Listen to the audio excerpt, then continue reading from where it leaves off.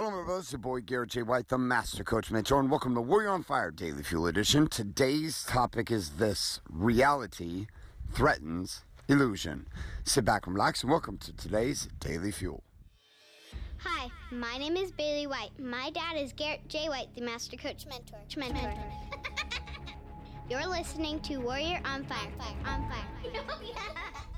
All right, bros. So my mind is on fire, but my voice is just warming up. Been going here for a bunch of days here at Warrior Week and training 50 men with my teams on the art and science of this game we call the Warrior's Way to having it all. It's been an amazing week, and so final day. And so this morning I'm up going through my normal routine, which is I do the work with myself in the mornings, and I get to spend time thinking about, considering, and contemplating my world and doing the work in my world so that I can actually teach other people to do the work in theirs. And part of that is this conversation here with you, this podcast, the Daily Fuel. And I'm standing up here on this peak, looking down over the beach and the ocean right now. I just love walking in the morning. I've become like this like 70-year-old guy that walks, only I'm 40, so it makes it a little interesting. And this morning as I was walking, I was having some consideration and recalling a bunch of individuals over the past couple of years, different men who have felt completely and utterly threatened by me. One in particular recently that happened not inside of my event, but outside of my event, where the threat level felt so high for this individual that they began attempting to use physical violence as a response to the threat that they were feeling, even though I had not used any physical a sense of threat to them with their body. Now, this thing did not escalate to physical violence, because had it escalated to physical violence, it would not have been good for this individual. But inside of this space, there was a lot of frustration. There was a lot of anger. But why? Because I was faced up with and presenting reality in the face of their fantasy, in the face of their illusion. There was a truth this man was telling me. Hey, here's the truth, according to his fantasy. But I already knew the facts. I already knew what the reality was inside his life. There was the false reality he was living.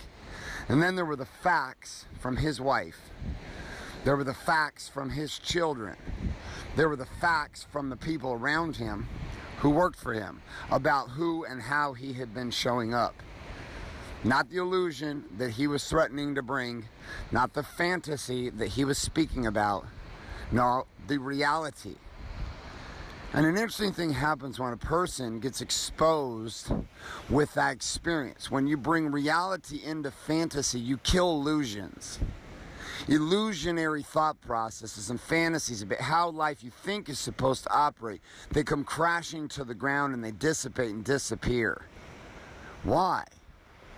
Why is this? Why is it that fantasy, why is it that this illusion of what you think is happening, the lies that you're telling about where you are, the lies that you're telling about where you want to go, why is it they collapse under the game of reality? And I'll tell you why. Because if you are living in a fantasy lie, that fantasy has no foundation. That fantasy has no foundation. It finds itself at level 9 of enthusiasm and excitement. But ultimately, it finds itself at a level in which there is no truth. And when there is no truth, there is no foundation. This is why we hear the phrase, the truth shall set you free. Well, it doesn't mean the truth is pretty. It doesn't mean the truth is pretty unless, of course, your version of pretty means that you are experiencing truth, that you love to be free in the sense that your foundation is solid. Now, I'm right here on the beach, like every day, but I'm in a totally different place. I'm standing up on this massive sheer cliff. I walk past these little signs, climb over these fences to get to this one area. So do a lot of locals who live here. And I'm standing on this cliff. Now, this is like 100 plus feet down to the rocks at the bottom. Right now, fantasy is that I could run and I could jump off this thing and just soar. Right? That in my mind, I could just soar into the sky. This is wonderful, right? run, jump off a 150-foot cliff, and just fly. I believe if there's a will, there's a way. My mind is going to find the way. And then there's reality the moment I jump off this cliff. And it's what? The reality is I smash on the rocks and I die. Gravity is a reality. Gravity is a reality. If a plane does not have its perfection in order, if it's not following the laws that dictate the use of flying, heavy piece of metal filled with people in the air, if those laws are violated, then reality quickly reminds the plane of reality and it crashes back down to earth. Just like me jumping off this cliff. Not planning on jumping off this cliff, although I'm certain somebody probably has before. So inside this game of fantasy and reality then, I was leaned up again in this conversation with this man, and he continued to bring back to me this idea of fantasy.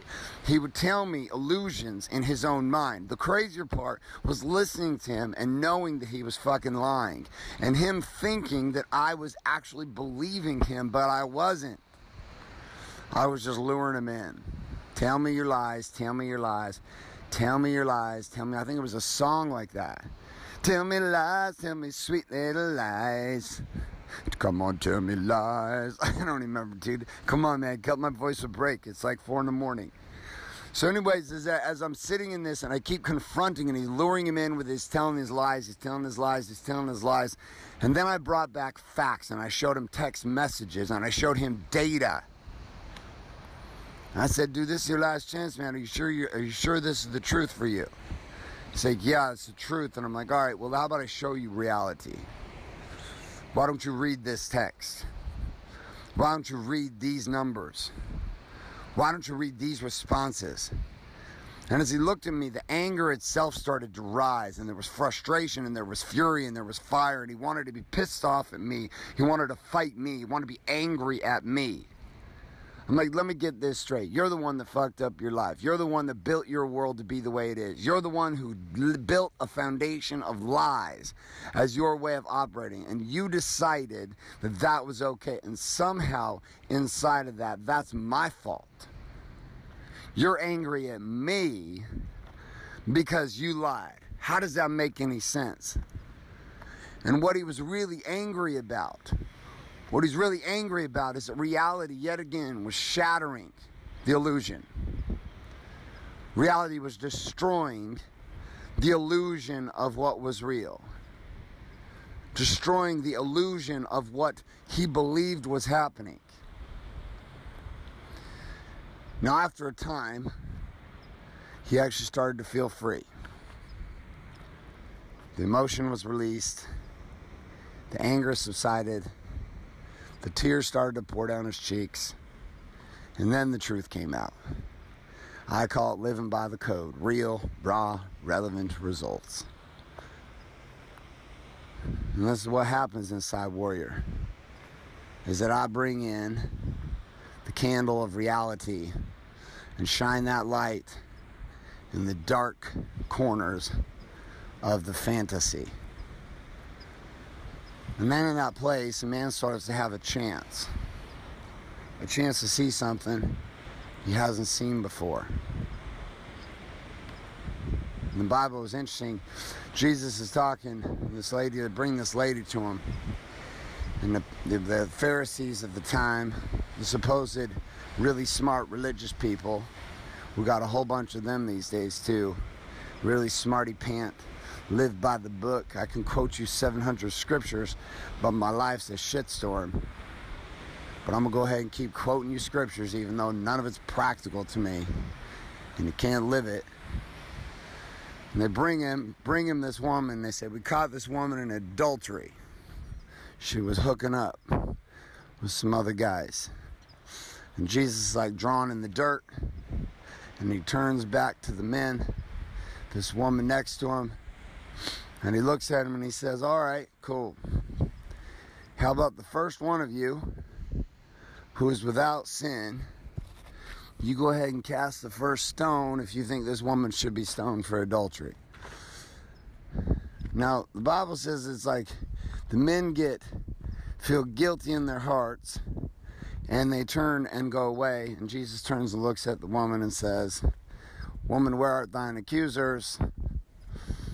And she's like, "They have gone." And he says, "Go forward and sin no more."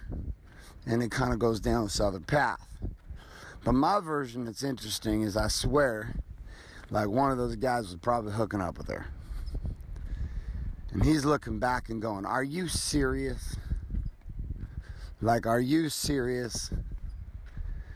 And here that Pharisees, being in their own hypocritical state, guarantee you one of them was hooking up with her too.